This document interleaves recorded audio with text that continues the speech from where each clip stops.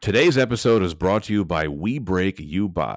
Interested in sports cards and memorabilia? Check out We Break You Buy on TikTok. We Break You Buy is a small operation run by three brothers, offering spots for a chance at winning some incredible sports cards and memorabilia. That's We Break You Buy. Check it out today on TikTok.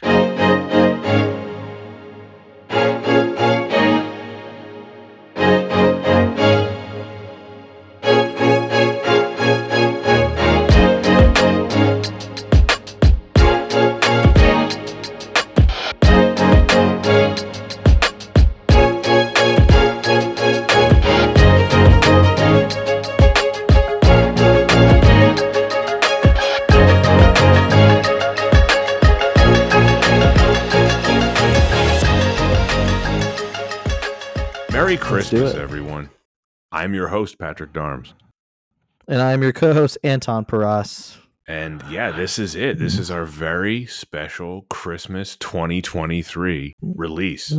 I do believe we are going to be releasing this on Christmas Day as our gift to the world. Yes, and not only Merry Christmas to our guests, but Patrick, Merry Christmas to you, my friend. Very excited to celebrate this with a very special recording. And I love our Pat and Anton classic episodes. Absolutely. I do want to give a Merry Christmas message to you as well, Anton. It's been a tremendous year. Thank you. And not only that, but to any of our listeners who have been on the show, of course, a Merry Christmas to all our guests, and just Merry Christmas one and all. Let's make sure to spread that cheer. Indeed, especially to Travis Hastings, guest of the show. He was on the Spectre episode. He was all set to appear on this episode with us, but work came a-calling, and he wasn't able to make it, so we're going to have him back sometime soon. I know he's bummed because, he missed out on the opportunity to talk about a Stanley Kubrick film, which doesn't come along very often and probably will not come along very often at all on this podcast. Well,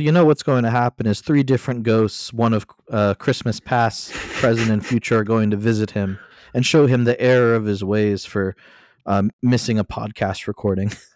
Oh, that's not fair. He had to work.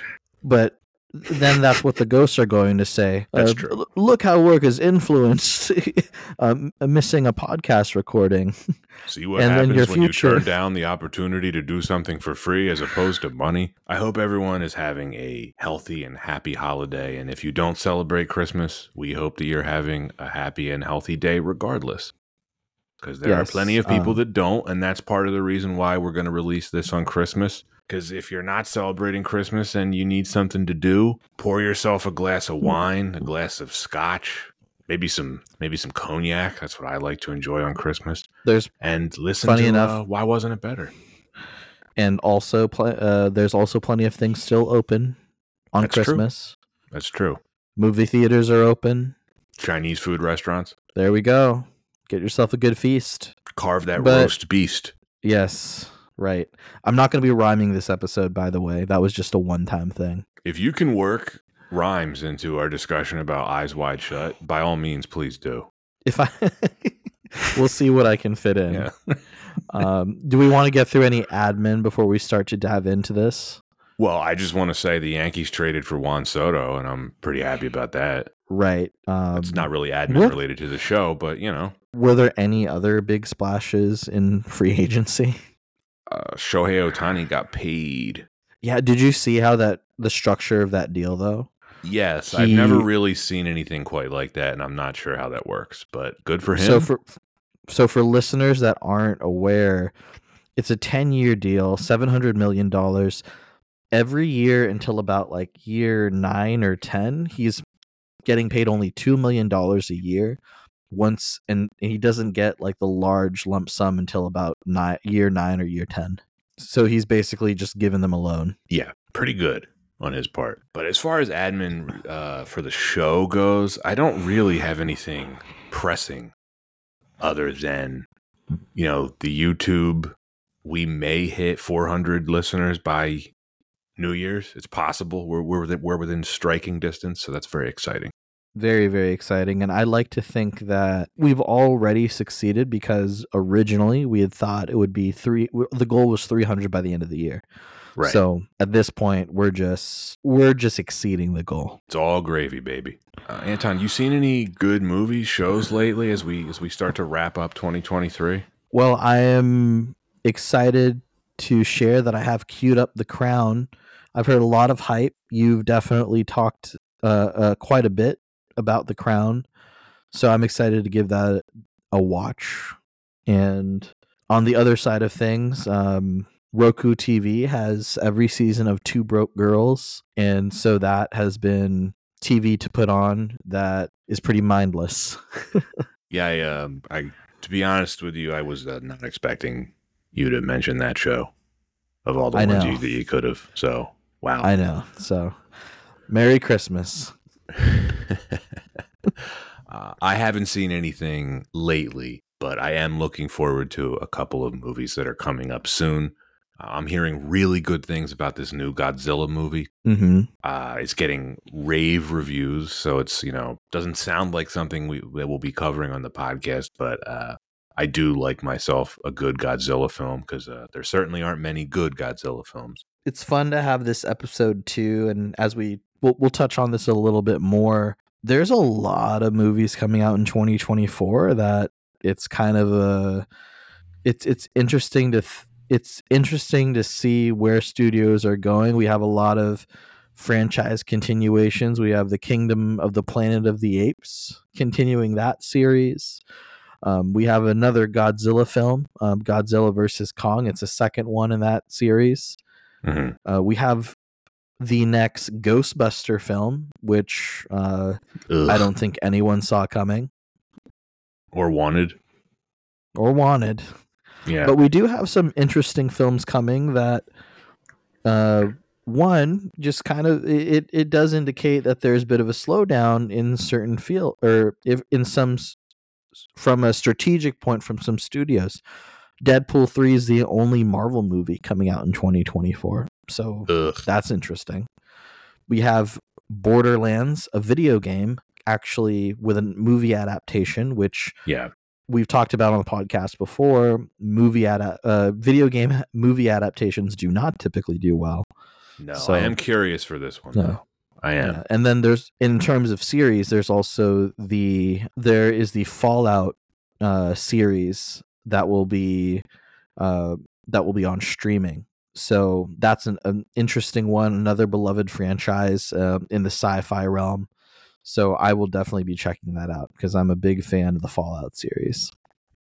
There's a film coming out in February on Apple TV Plus that's called Argylle. I am very much looking forward to that. I think it looks quite promising. It's a film by Matthew Vaughn, starring Bryce Dallas Howard and a number of other actors that I'm very fond of. It is sort of a spy comedy thriller, it looks like. Mm-hmm. And I'm looking forward to that. And there's a few other films coming out next year that I'm going to be seeing, definitely. And then lastly, at least from my end, one of my favorite newer directors in the past decade has to be Robert Eggers. He directed The Witch, The Lighthouse, and he's actually coming out with a film in 2024, Nosferatu, adaptation it's a remake of the original 2022 classic, and there's going to be a lot of parallels to the original film with the aesthetic. I think that they're playing with no dialogue in the film, similar to the 2022 classic. If you've seen anything by Eggers, his stuff is haunting, and it's amazing how he builds tension in the films and just beautiful world building and setting. So I'm excited. It has a lot of really great names attached, and I don't know if it's something that would be in the running for the Oscars, but I really would love to see Robert Eggers in that discussion. Go Team Eggers. There's also apparently another Lord of the Rings movie coming out that's animated. What? Yeah, I don't know how that's going to work. It's not coming out for about a year, so I actually have it on our list of films to cover because I'm just assuming it won't be good because it's not based on obviously one of the Lord of the Rings books. It's called The War of the Rohirrim. It takes place before the events of Lord of the Rings, and it involves the kingdom of Rohan. Interesting. So I don't know. I wanted to pull out a stat because, Robert Eggers doesn't have a ton of films directed under his belt, but he has a really high batting average. Just looking at his 3 films, The Witch, 90% on Rotten Tomatoes. Is that the Budget Vivitch? Yeah, The Vivitch. Yes, okay. 90% on Rotten Tomatoes. A budget of $4 million. Box office of $40 million. The Lighthouse, 90% on Rotten Tomatoes. Not as much, about like a $9 million difference on an $11 million budget. And then The Northman, 90% on Rotten Tomatoes, but that one actually lost money at the box office. So critically, it looks like they're doing great, but some of the films not big budget or not doing well at the box office. But Team Eggers. Yeah, I'm Team Eggers all the way. Yeah, clearly he brought it back to him. Yeah, but this isn't an episode about Robert Eggers, is it? It is not. It is an episode about a Stanley Kubrick film. This is going to be good. Yes. Let's cue in the Christmas music. After Dr. Bill Harford's wife, Alice, admits to having sexual fantasies about a man she met, Bill becomes obsessed with having a sexual encounter of his own.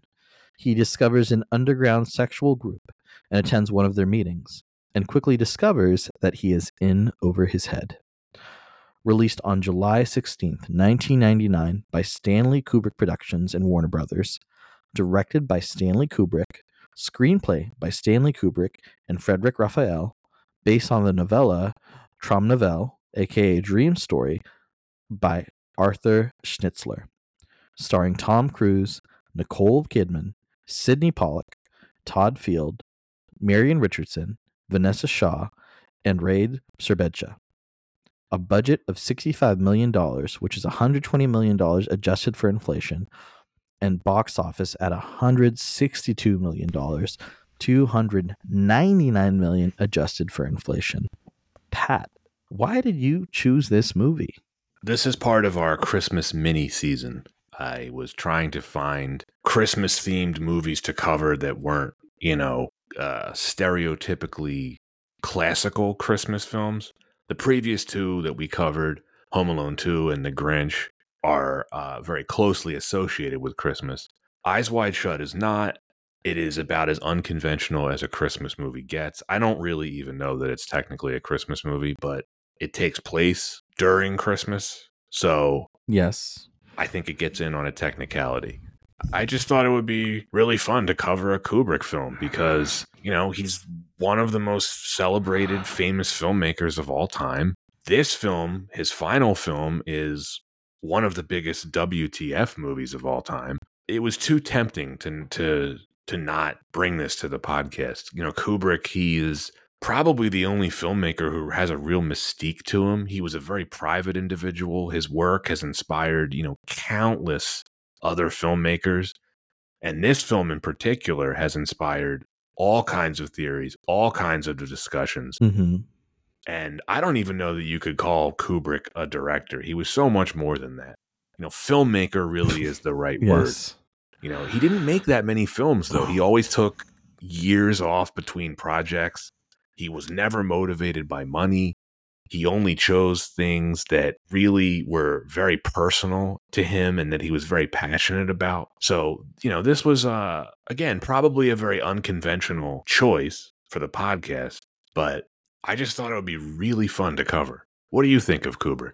I love Stanley Kubrick. The Shining is one of my personal favorite films of all time. And I remember when I watched that particular film as a kid, it really stuck with me because there are horror films that are scary, maybe haunting, but that film, it was very haunting. And something like that being able to impact me as a kid, it was great to be able to revisit it as an adult. And I will say this across all of his films. Kubrick brings a certain magic to his films that, like you said, I totally agree with this. It's not fair to just call him a director, a filmmaker, almost a magician, because he really just has such command and well, he takes so much control and so much direction on the sets of his films to create what we see on the screen. And we have a few examples that I know that we'll talk about of how he seems to manipulate things behind the scenes. But at the end of the day, it's all for this man's very strong vision of what he wants. I love Kubrick as well. I think he's properly rated, which is to say almost everyone you talk to considers him one of the greatest filmmakers ever. I've never really heard anyone say he's overrated or he's underrated. Mm-hmm. You know, it's like it's very rare you actually find a filmmaker like that where everyone, for the most part, as far as I know, is really in, you know, complete agreement about him. Like if you're studying filmmaking in any kind of a academic setting, his name is always going to come up. It's always worthy of the praise. Almost all of his films are fascinating. You know, I don't love them all equally, and I don't even think I've actually seen all of his films. He only directed 13 films, but I've seen most of them. You know, some of them, 2001, The Shining, Doctor Strangelove, Paths of Glory, they're like some of my favorite films. Yeah, I feel like some of his others, you have to be in a particular mood to watch. Like I can't just throw on A Clockwork Orange, you know what I mean? Like, oh, it's a Tuesday, let me watch Barry Lyndon. Yeah, that's not a casual just sit down and eat some popcorn. I guess if you were going to say one thing about him, I wouldn't ever call him an entertainer. There are very entertaining things in his films, but that's not what you think of the way you think of like Steven Spielberg or Martin Scorsese as entertainers, right? And that's no knock on them, right? Kubrick was just a very different kind of a filmmaker. And that brings us to Eyes Wide Shut, his 13th and final film. It was released shortly after his death from a heart attack. I thought he was older, but he was only 70 years old. It's a shame. Yeah. What a loss. To say that he could have kept going at least even on that film, because even when he finished it, that is to say there was still probably a bit more he could find to edit. Yes, we will certainly get into that. But yeah, Eyes Wide Shut, even before its release, it was getting a lot of buzz. Kubrick was, again, a very famously private individual. The fact that he was doing another film was getting buzz. The fact that real-life married couple Tom Cruise and Nicole Kidman were starring in it, that was a huge deal. You know, Tom Cruise was, at that point in the late 1990s, probably the biggest movie star in the world. Nicole Kidman was very famous, obviously. Maybe not quite on the level of her husband, but she was and is a huge star. And this film had a very lengthy production, which we're going to get into. So we simply had to cover this film. We were going to cover this one way or another, so I just decided, why not cover it for Christmas? Well, excellent choice, my friend. I think that this is quite the holiday film, quite the Christmas film, and they really make you know it when you watch the film that it's set during Christmas time. They do. And there's there's a lot of Christmas lights. And a fun one to dig into for the holiday. Yeah, I got to say, I hadn't seen it in a long time, and it was so fascinating to revisit. Now that I am married and trying to start a family with my wife, it's just a very different scenario to watch the film in, right? A very different lens. Yeah. You don't watch this when you're younger and completely step into the shoes of the main character and get a sense of what they're going through. But as an adult, like these themes, they hit home. I saw it when I was way too young. I was, I think, about 12 years old, and it was just on HBO a lot. And we had HBO, and I had no idea what it was really. And let me just say, when Tom Cruise, walks into the mansion, I was just like, oh, okay, right. And I mean, any 12-year-old would only have very clear takeaways from this film, right? We're not talking about the level of depth that Kubrick goes into with the themes in this film.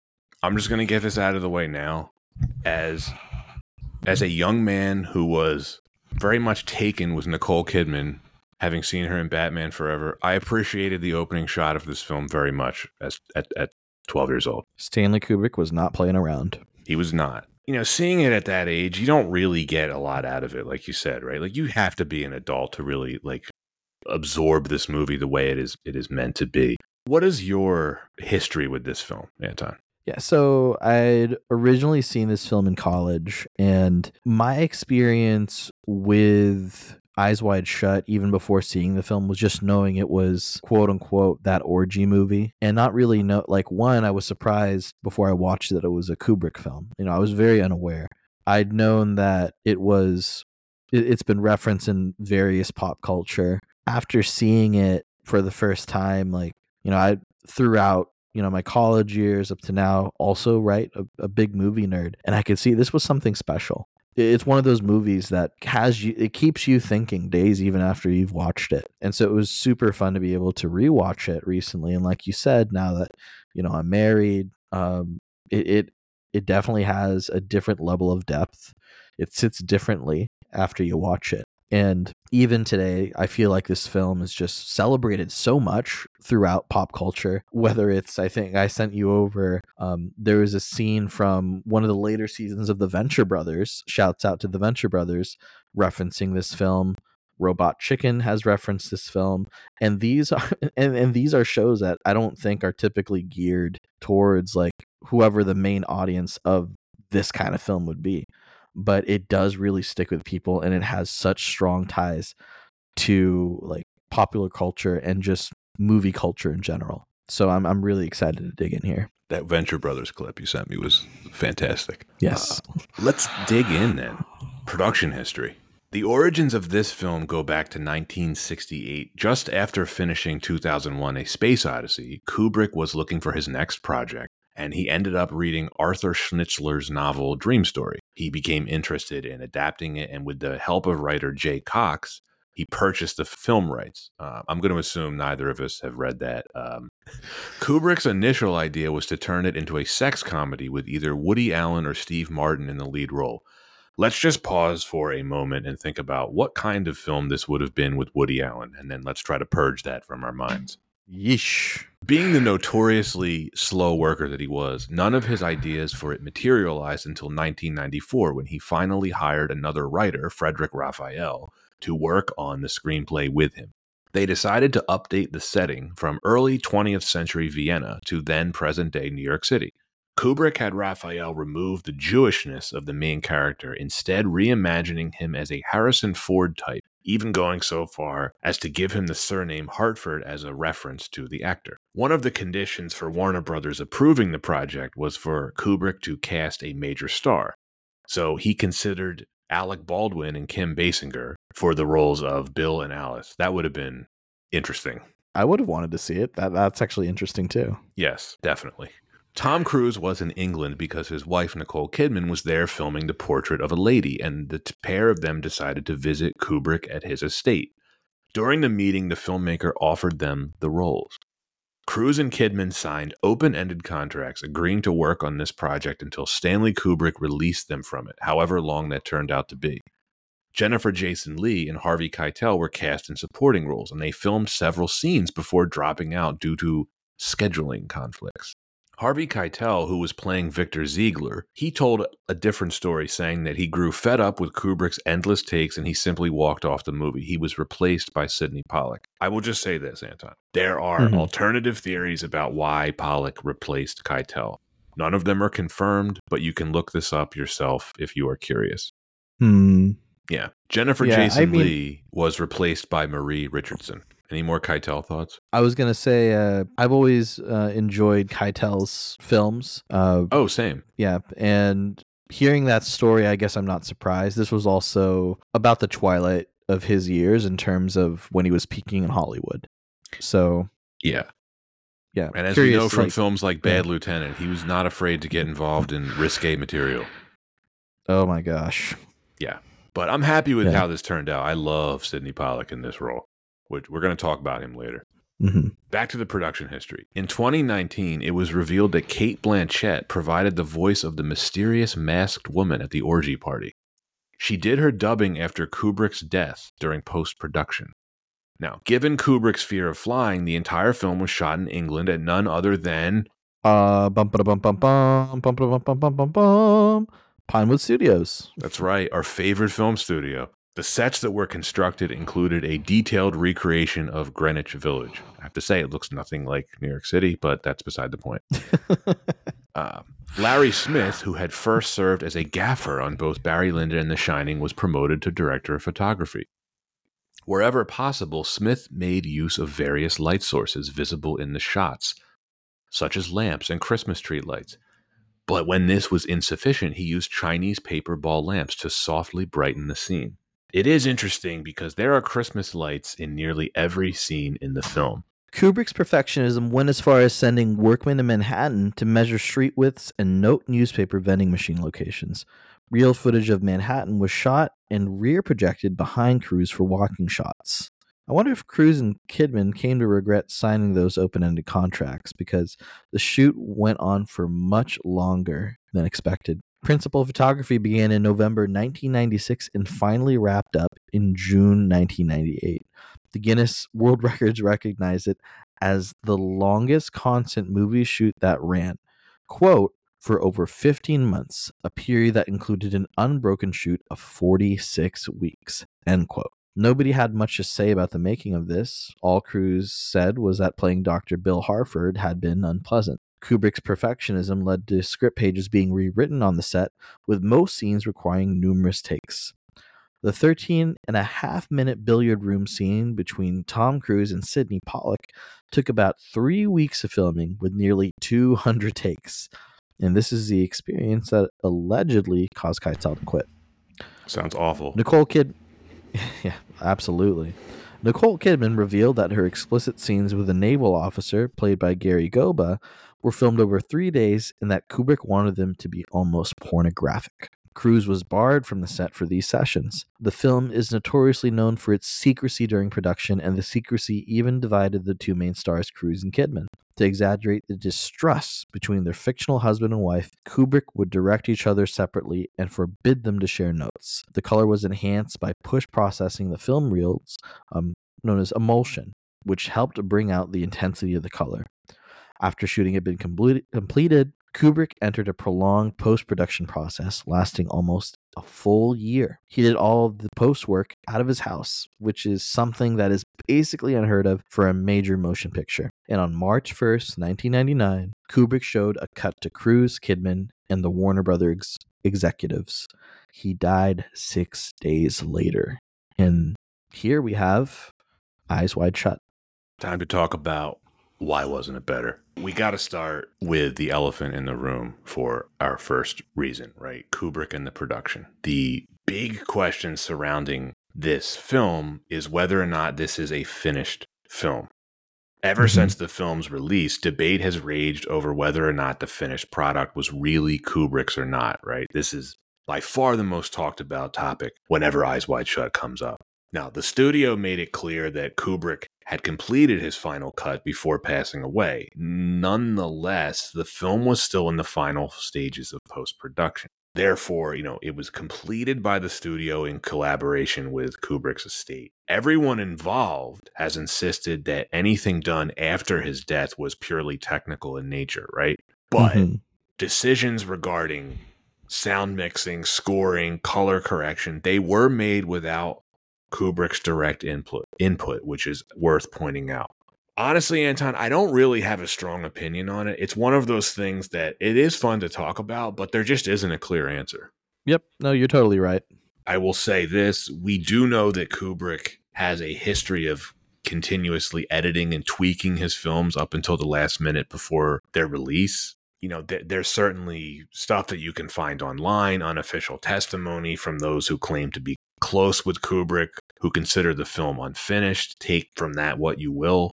It is fair to say, you can say that Kubrick is a perfectionist, right? Eccentric, yes. Some would say. And even, I think that is why it is fun to argue, what could he have ended up doing to the film to really finally execute on his final vision? Because the man wasn't afraid to drive actors on his sets crazy to get the take that he wanted. So that is to say, who knows what the film could have maybe taken a complete 180 in shift in tone with just a few slight adjustments that he'd want to make to really get his vision right. Definitely. There is a quote from Nicole Kidman that I did want to read because I think this is telling. She said, quote, "There was a lot of interest in Eyes Wide Shut before it was released," continued. "And for Stanley to have died before the film opened, well, it all felt so dark and strange. Stanley had sent over the cut he considered done to us. Tom and I watched it in New York, and then he died, end quote. I choose to give her the benefit of the doubt. I don't really know why she would lie about it. I do think that there is a lot of evidence to suggest that this was as close to a finished film as we could have gotten from him. Now, this guy named Jan Harlan, or Jan Harlan, I'm not sure how to pronounce it, but he was Kubrick's brother-in-law and an executive producer on this film. He worked with Kubrick for decades. He reported that Kubrick was, quote, very happy with the film, end quote, and he considered it to be, quote, one of his greatest, or he considered it to be, quote, his greatest contribution to the art of cinema, end quote. I don't know how far we want to go down this rabbit hole, but there is a ton of content you can read about this stuff online. Mm-hmm. There is one major edit, though, that we should talk about, and this is something that was done with Kubrick's consent. They planned this in advance, hoping to avoid an NC-17 rating. Warner Brothers digitally altered the orgy scene for the film's American release by blocking out graphic sexuality using additional figures. This received a lot of criticism, most notably from Roger Ebert, as people were quick to point out that Kubrick would have never cared about this film's rating. But from what I read, this was something that Kubrick approved of beforehand. Yeah. I'm sure there was as much of an artist as Kubrick is, he also knows it is a business, and to get the film out there, to get an NC-17 rating, especially, in 2000 or in 1999, it would be difficult to get it distributed. Yeah, I think, correct me if I'm wrong, I think Clockwork Orange had an X rating, and it impacted it in a negative way, even though it ended up being a very successful film. I could be wrong about that, though. It sounds right. We can always double check, but I agree with you. It's more of a strategic decision on Kubrick's, from Kubrick's side, and understanding this is the lay of the land. I also read that Kubrick researched films like Showgirls in preparation for this film, which is funny. He researched it, quote unquote. Researched it. Yeah, that's what I read. Enough about that, right? Let's talk about the production a little bit. I do really like the way this is filmed. Very dreamlike. Mm-hmm.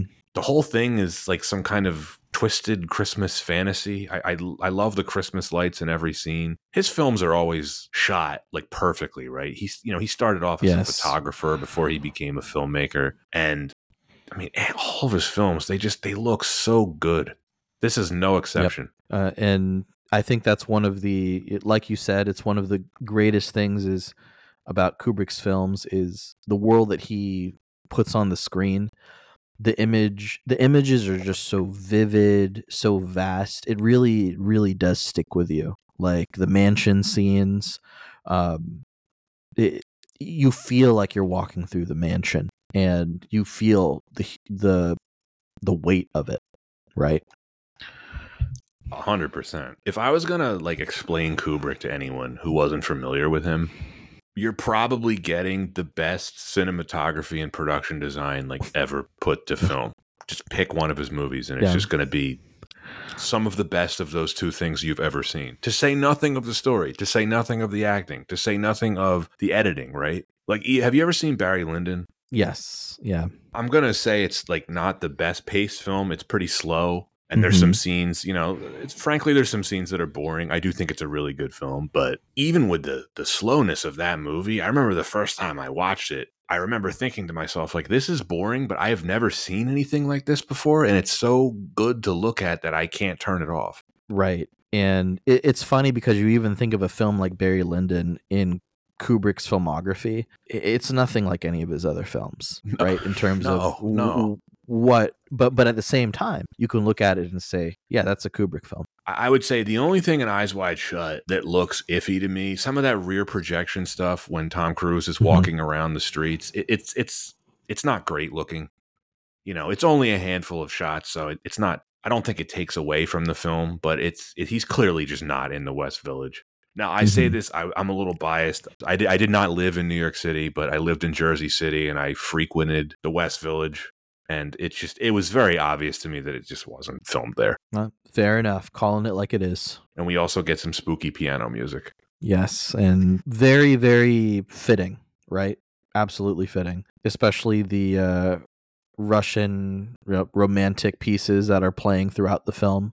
Great classical pieces. Yes. The musical choices he makes are always perfect. Like whatever that music that's playing during the mansion party scene, I have no idea what it is, but it's perfect. It's funny, there's this word that keeps coming up whenever we're talking about Kubrick, and it's perfect. And we talked about it before. Kubrick's a bit of a perfectionist. When you said how people would describe Stanley Kubrick, from my own perspective, I think there is a bit of a mad scientist when I think of Stanley Kubrick. Do you know what I mean? I do. Yeah. And what I wanted to touch on with the production and just how he directs his films, for any listeners that aren't as familiar, we touched on it earlier that Kubrick, really made sure to pull the strings behind the camera on the set, deliberately manipulating things to ensure that what he got on camera was what he wanted. Now we'll talk a bit more later about this with Tom Cruise and Nicole Kidman, but even just wanting to talk about like his earlier films, just to get that scene from The Shining, here's Johnny with Jack Nicholson, axing his way through the door. They filmed that scene 127 times to get that scene right.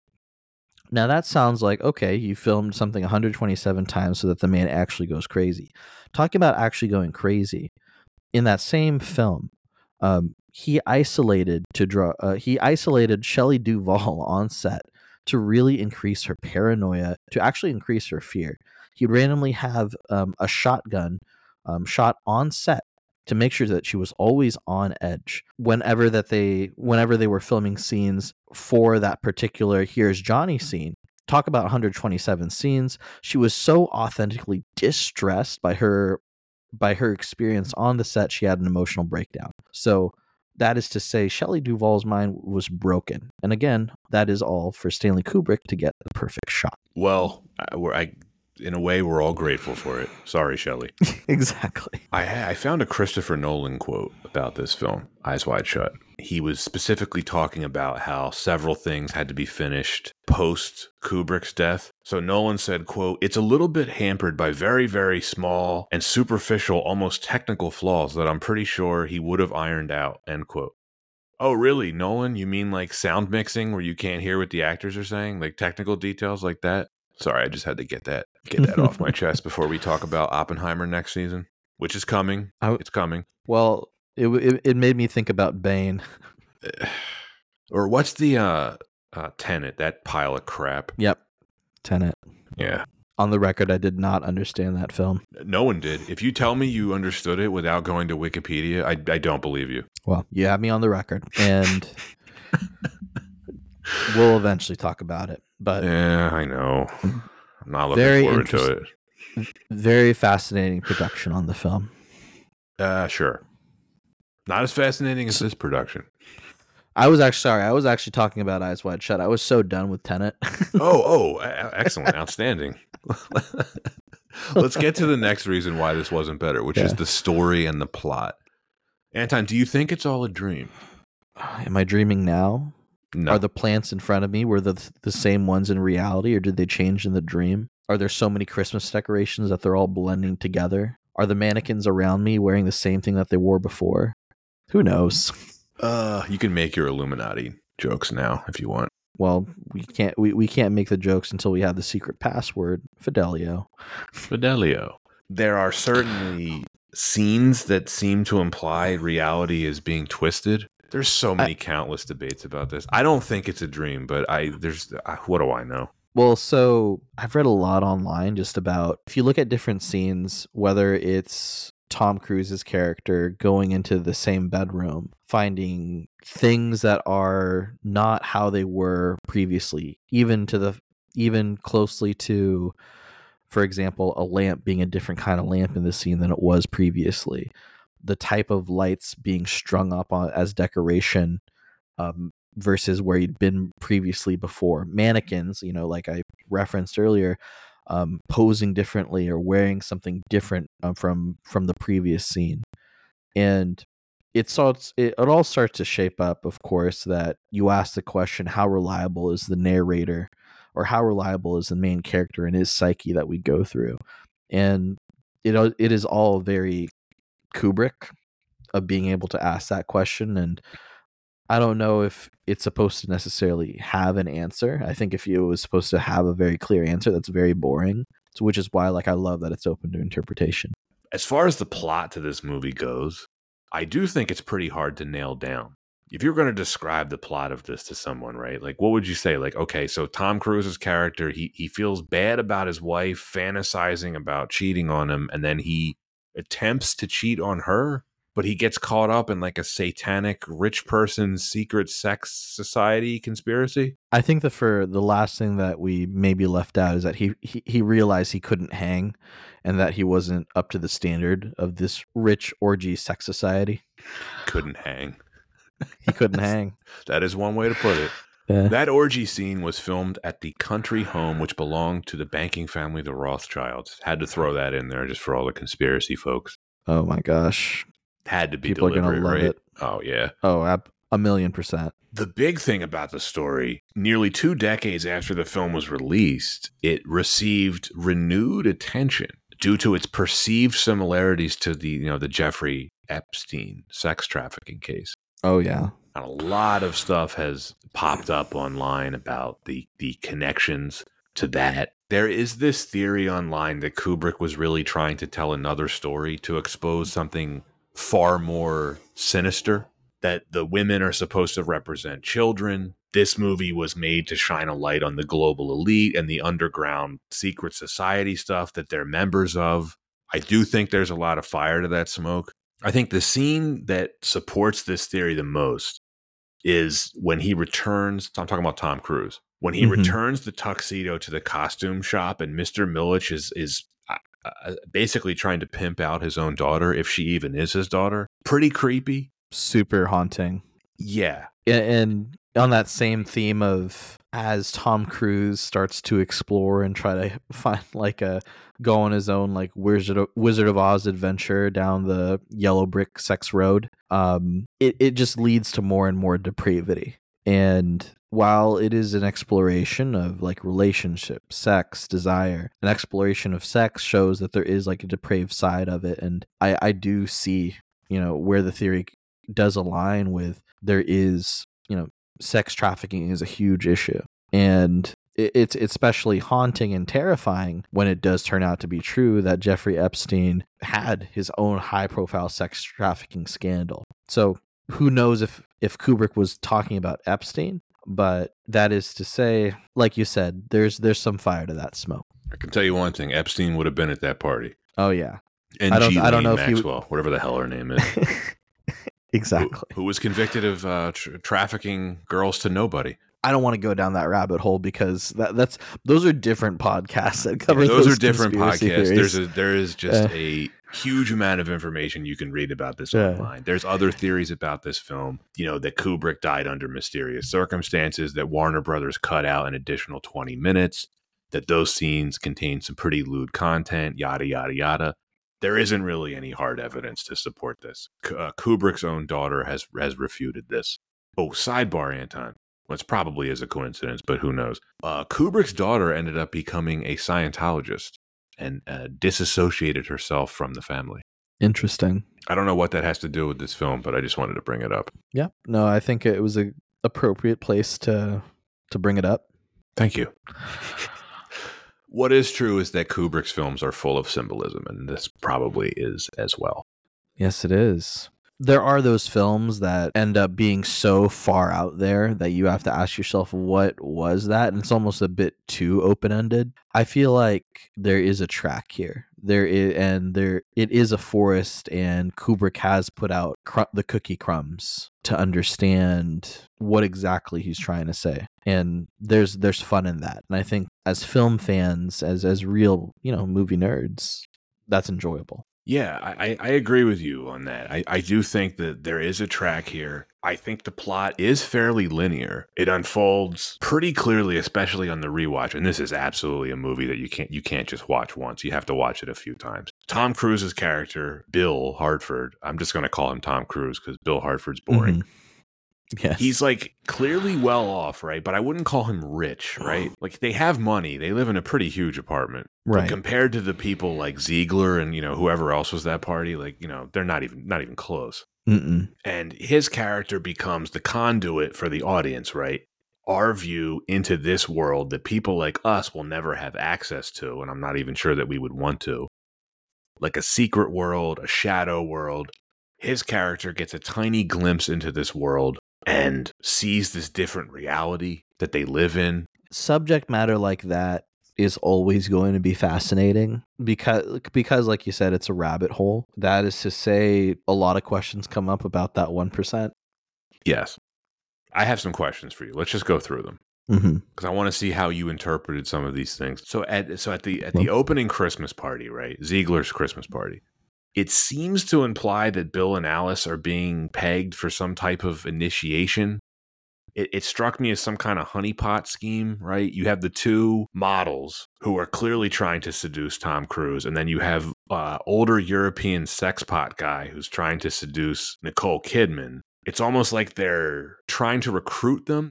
I wasn't sure watching the scene again if they were tied to the greater society, but I think that's where the film is fantastic in that how does a conspiracy theory build in that you look and see where does the web of connection begin, and because you see intimacy, because you see what looks to be some sort of connection to eventually you are brought to the orgy, you can't help but think this has to be part of something bigger. And in that sense, when you see that scene, you start to have those thoughts. You're essentially in Tom Cruise's shoes, thinking about his relationship with his wife and trying to build this bigger web of conspiracy. So in that way, Stanley Kubrick's won because you're already trying to figure out how does this all fit in. I thought it was. I thought they were trying to initiate him. I think it's pretty safe to assume that a lot of the people who attended that Christmas party were also at the quote unquote other party.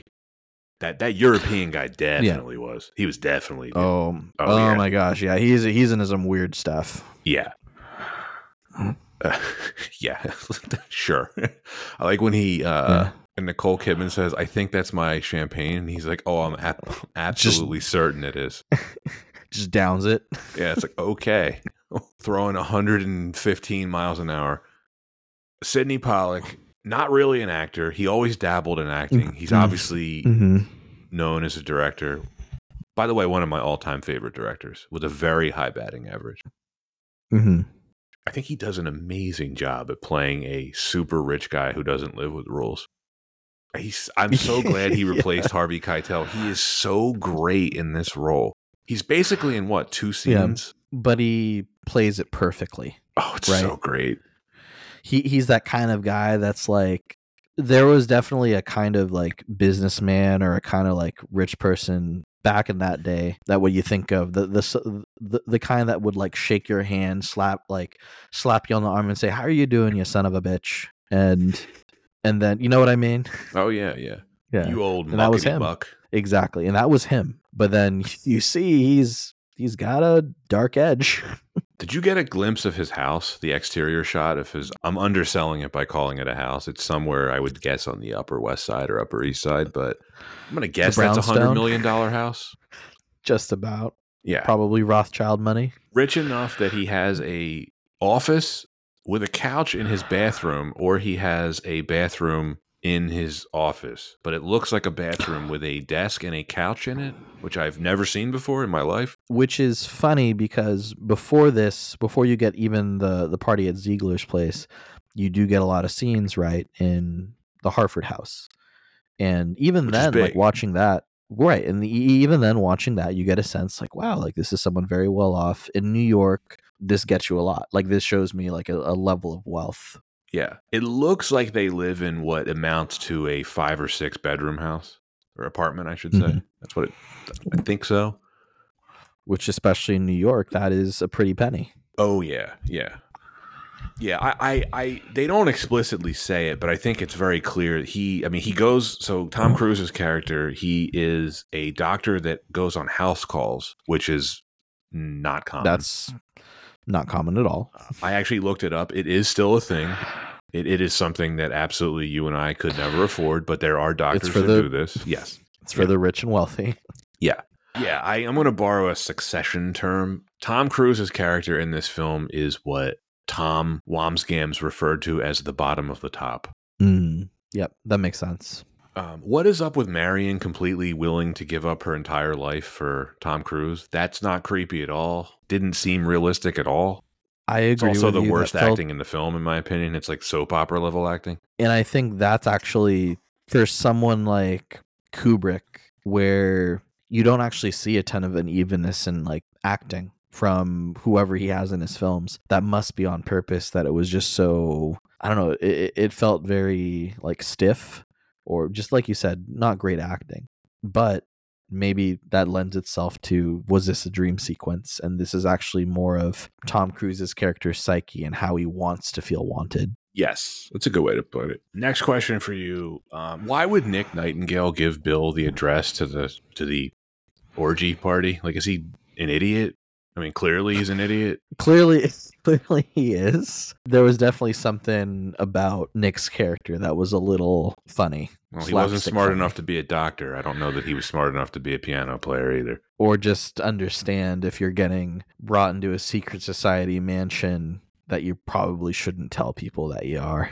Yeah, and this is my follow-up question to that. If you're going to give your friend that you haven't seen in 10 years the address to this orgy party, right, maybe mention that it might be a ritualistic satanic sex call. I feel like that's a fairly important piece of information. I understand he was blindfolded, but he apparently could see enough of the party to describe the women to him. It's like, maybe mention that it's like a satanic sex cult. That's I think your friend might want to know that before he agrees to go. Here, get this conspiracy tinfoil hat on. It was on purpose. They knew that Nightingale would squeal, that Nightingale wouldn't give the right details, but put Dr. Harford on the right trail to actually look for and finally identify and infiltrate the sex orgy. And with that, they also were baiting them by using Ziegler's party just to get a sense of the couple. But then why not just have Ziegler invite him? Like, why go through all the subterfuge of having Nick Nightingale run into him at a jazz club? Because it can't be as easy as that, because this is a conspiracy theory. Look, okay, the people I should have known that. You're right. I was going to say, look, the people that feed into this also think if you fold up dollars that the government's trying to tell you something. It's the Twin Towers on fire on the $20 bill. Because that's exactly what the government's thinking. Now that we've done it and we've covered it up, the next thing that we want to include is the clues. Agent Orange. That was a real one. So the scene where Tom Cruise rents the tuxedo, right, and the two Japanese businessmen, they get caught with the shopkeeper's daughter, like, that's staged, right? Like, that was not real. Did they pay to get caught? It was weird. It's terrifying. Yeah, unanswerable, but I just wrote it down when I was watching the film. Like, what's going on here? Okay, Anton, it's time to talk about the orgy. Do you think this is like their Christmas orgy? Do you think they have different themes for different times of year? Like, they do like a spring one and like a summer, like a 4th of July orgy, maybe one for Thanksgiving with some cornucopias. What do you think? So folks who have watched the film, they may have noticed this. The whole film is just Christmas threw up on every wall, right? Mm-hmm. Christmas decorations everywhere. But the only scenes that didn't have any Christmas in it on the compound at the orgy. No Christmas decorations anywhere. I'm going to go out on a limb and say they're not Christians. Right. There we go. They don't even want to celebrate a secular Christmas. I can't help but think another reference to Eyes Wide Shut. It's Always Sunny in Philadelphia when Frank brings Dennis to an orgy of the rich and powerful, and it's just a buffet. I can't even imagine what the after party's like. I mean, if that's the regular party, like, good heavens. Oh, they just get food trucks brought in. Yeah. We're getting a caterer is like really awkward. They have to like sign the right one, the NDA and everything. again, we're thinking about it in very like not ultra rich terms. I'm thinking about this of like what I would have wanted is like a food truck, but for them, they're like, let's just buy a restaurant. I'm sure they have live-in chefs at that mansion. Yeah, They don't even need caterers.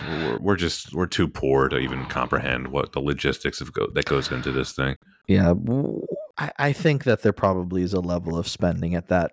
Once you get to that level, that it's just not relatable.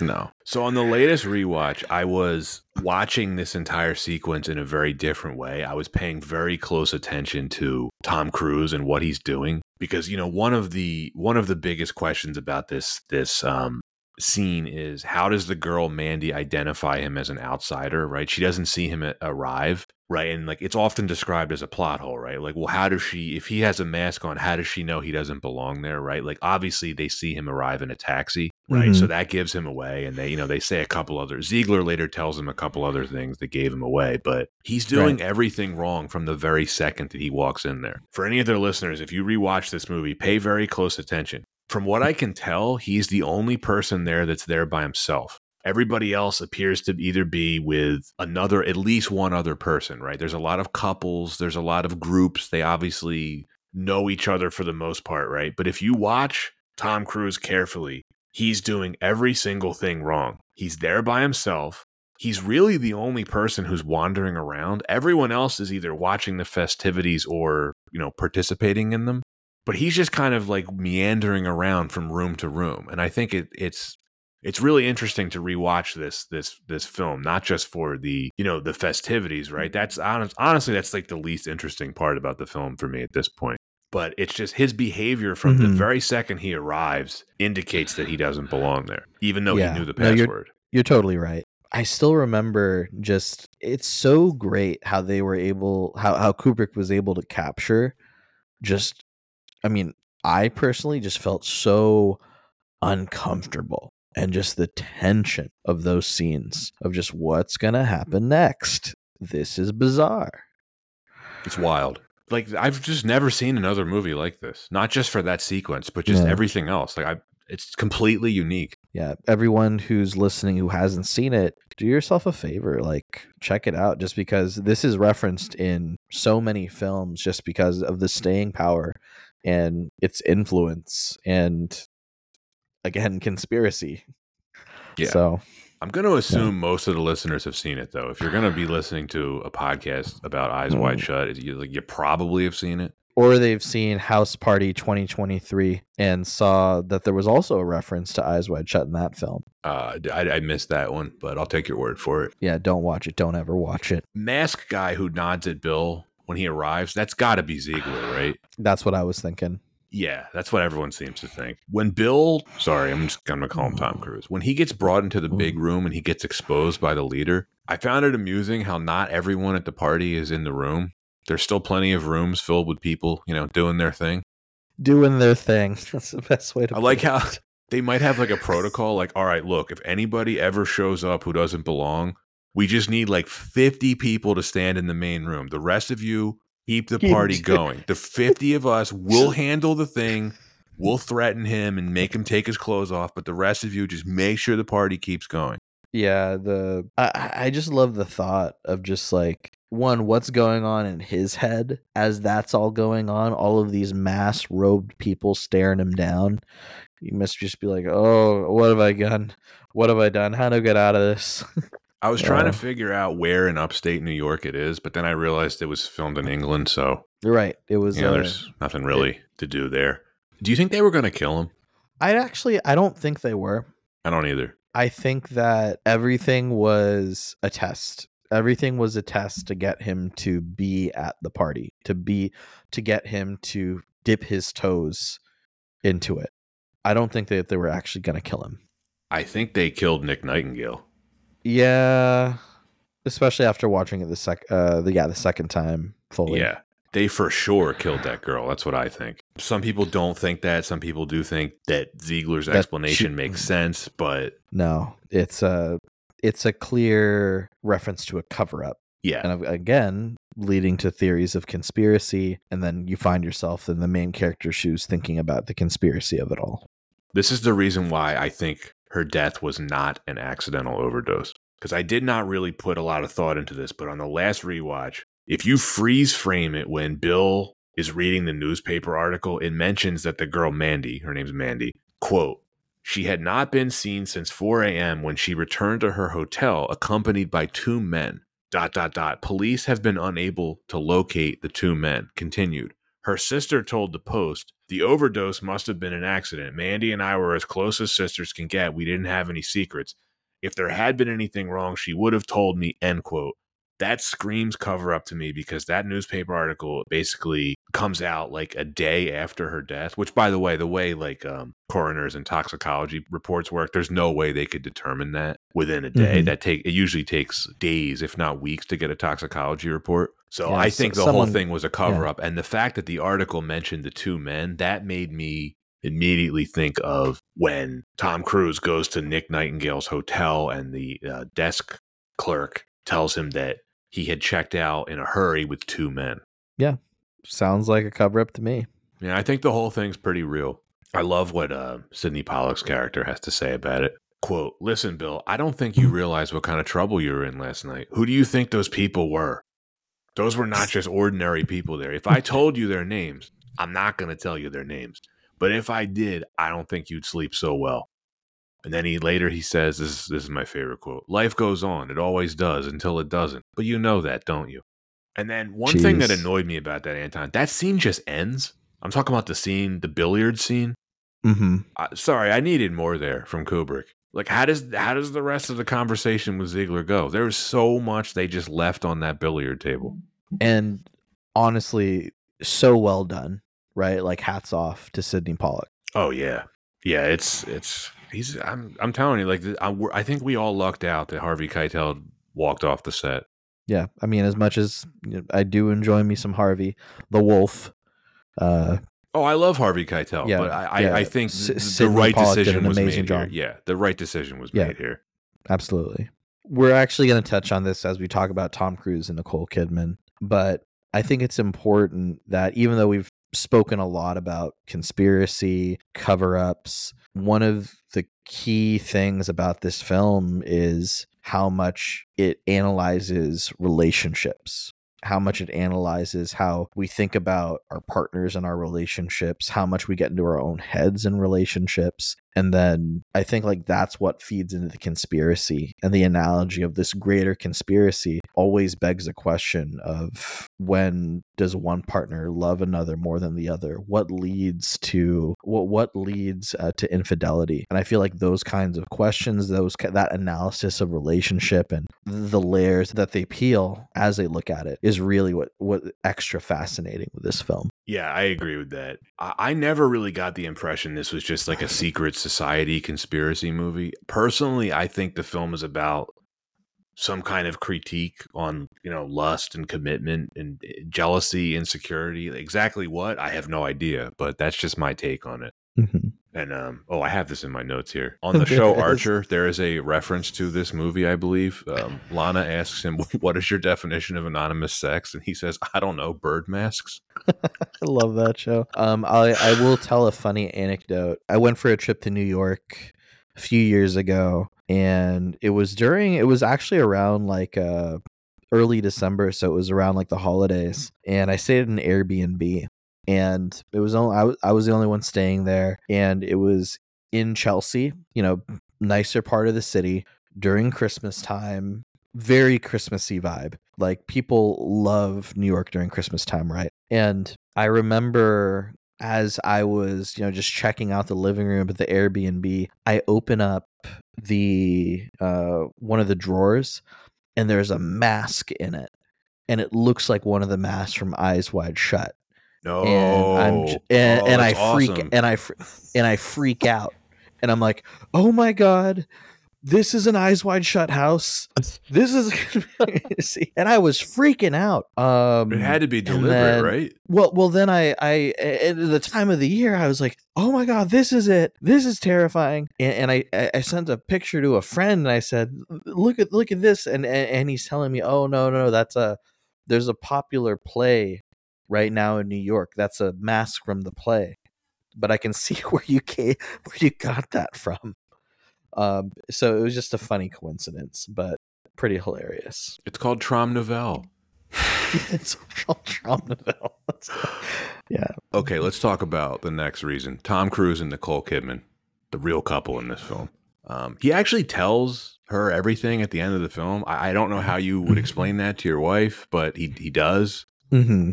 Okay, they were a real life couple. I don't know if that enhances or detracts from this film. It adds a layer of complexity to it. I do find it impossible to separate the performances from the performers. Especially considering their relationship. Yes, and especially considering their marriage ended about a year after this came out. I do like them in this film, though. I think they're both very good in it. She is hamming it up in a lot of scenes. Especially in the scenes where she's just laughing at Tom Cruise. When they smoke weed when they get home? Yes. Yeah, he's way more subdued. And you have to wonder, with all the takes that Kubrick made them do, it's like, which ones did he decide to use and not use? Did he use the good ones? Did he use the bad ones? I have no idea, but she's really hamming it up.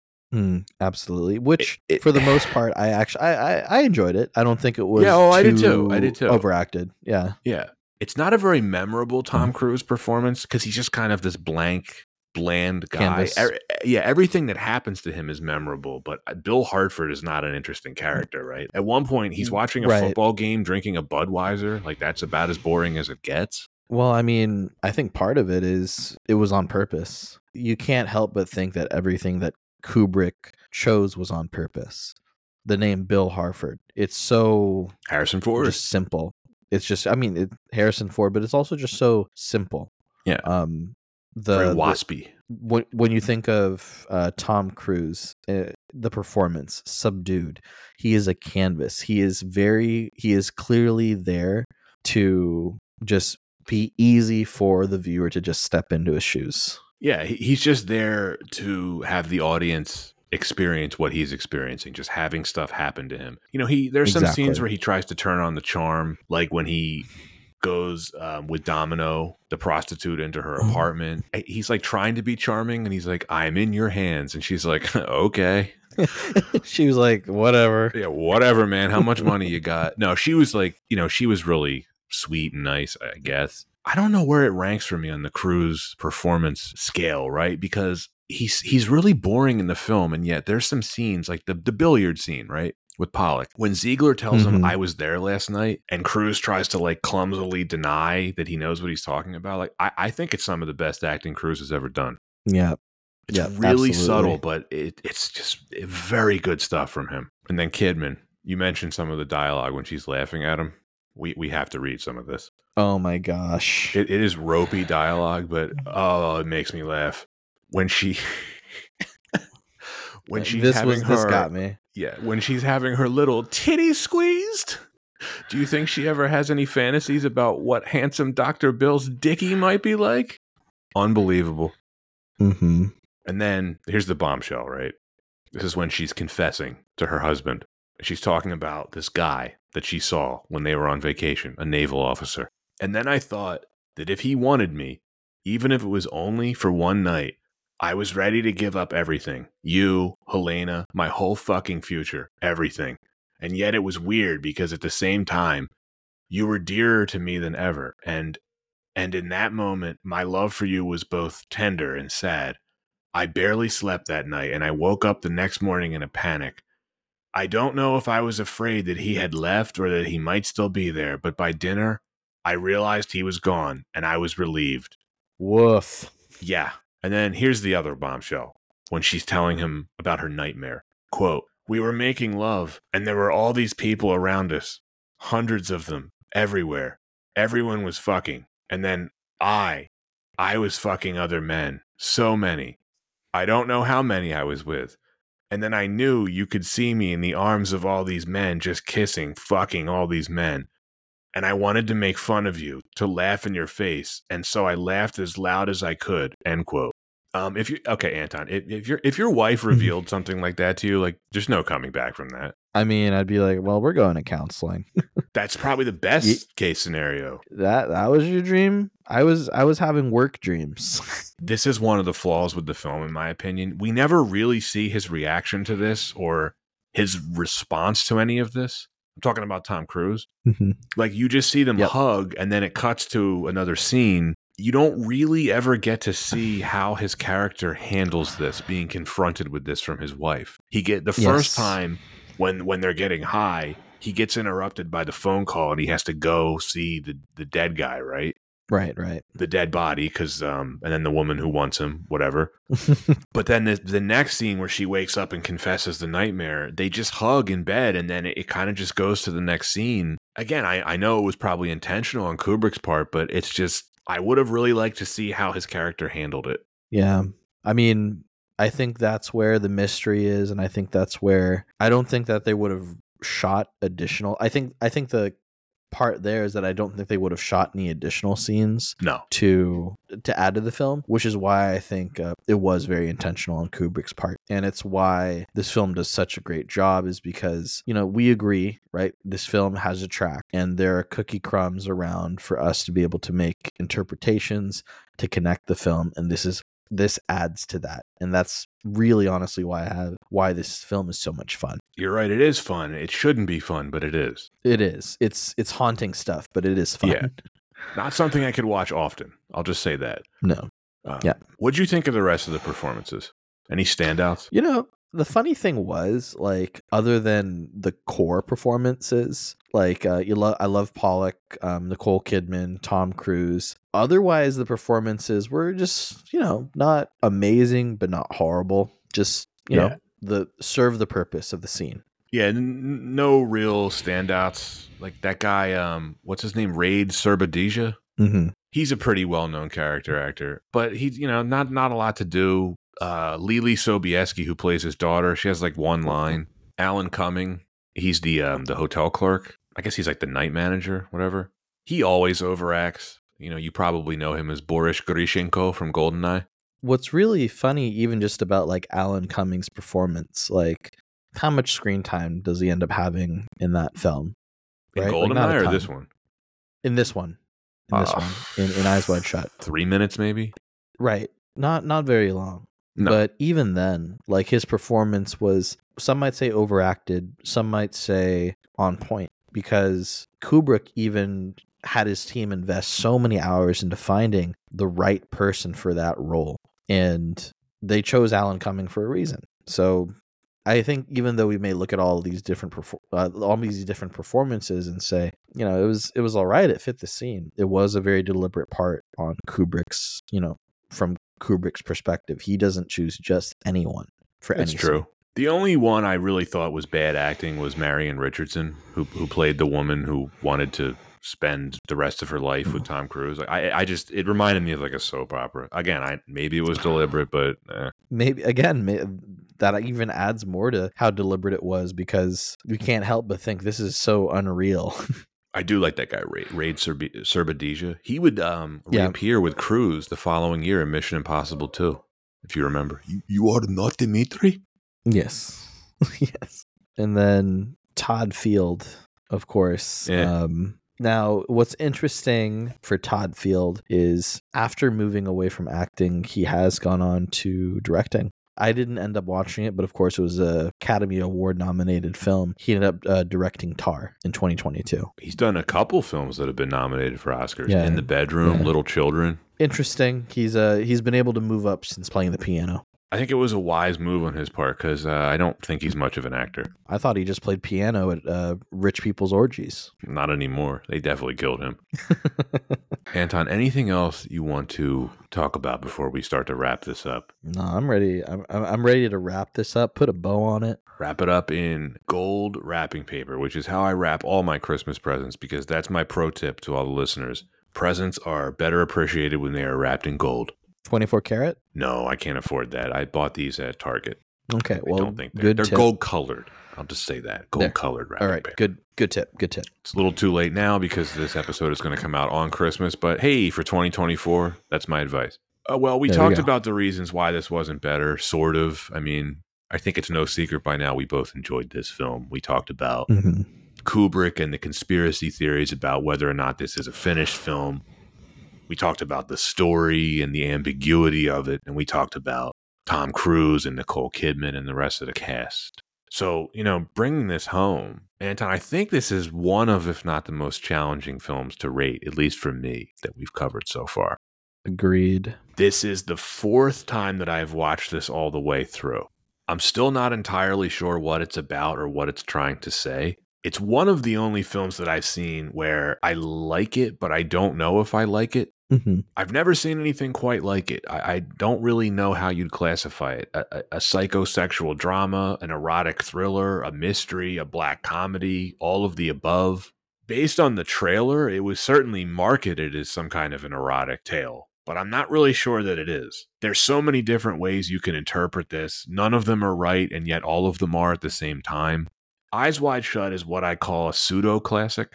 Had any other filmmaker made it, I doubt it would have the same kind of legacy that it does today, but because this is Kubrick, and because of the conspiracy stuff, this is always fun to rewatch. I think it's a very good movie because of how unique it is. Certainly the story is fascinating. Whatever the story is, it's fascinating. There's some good performances in it from the leads. There's nothing I can really compare it to. It's not quite on the level of Kubrick's classic stuff, quote unquote classic stuff, but it is fascinating to revisit from time to time. I rate this a B. Okay, very well said. Like you said, Pat, we've both basically given away that we like this film. And I've said it before, I'll say it again. I love Stanley Kubrick. I love his films. They haunt you, they stay with you, they make you think, and Eyes Wide Shut is no different than any of his other films in that same sense. One thing I will say about Eyes Wide Shut is, in the same way that I think about novels that have the same effect of making you think, keeping open to interpretation, it's a lot. There's a lot there, and with that, it's fun, but at the same time, it can be very daunting for this film. It's a lot to take in, and with that, the enjoyment factor is it's so great to be able to see this, because it's been a while since I watched it for the podcast, but it is not something that I could see myself like rewatching frequently, because it is a lot to chew through, and it is something to have discussion over. If you are a listener that hasn't seen this film, we've spoiled a lot, but definitely watch it, come to your own conclusions. And I think like any great novel, this plays out with just great mystery, a very I think linear plot, and leaves enough to be able to put together your own interpretations of what are the themes, what are the takeaways, and at the same time feel just fascinated with the mystery that is still out there because of what's still been left unanswered. So I think it's a great film. I'm giving it a B as well. And as far as Christmas films go, it's definitely up there.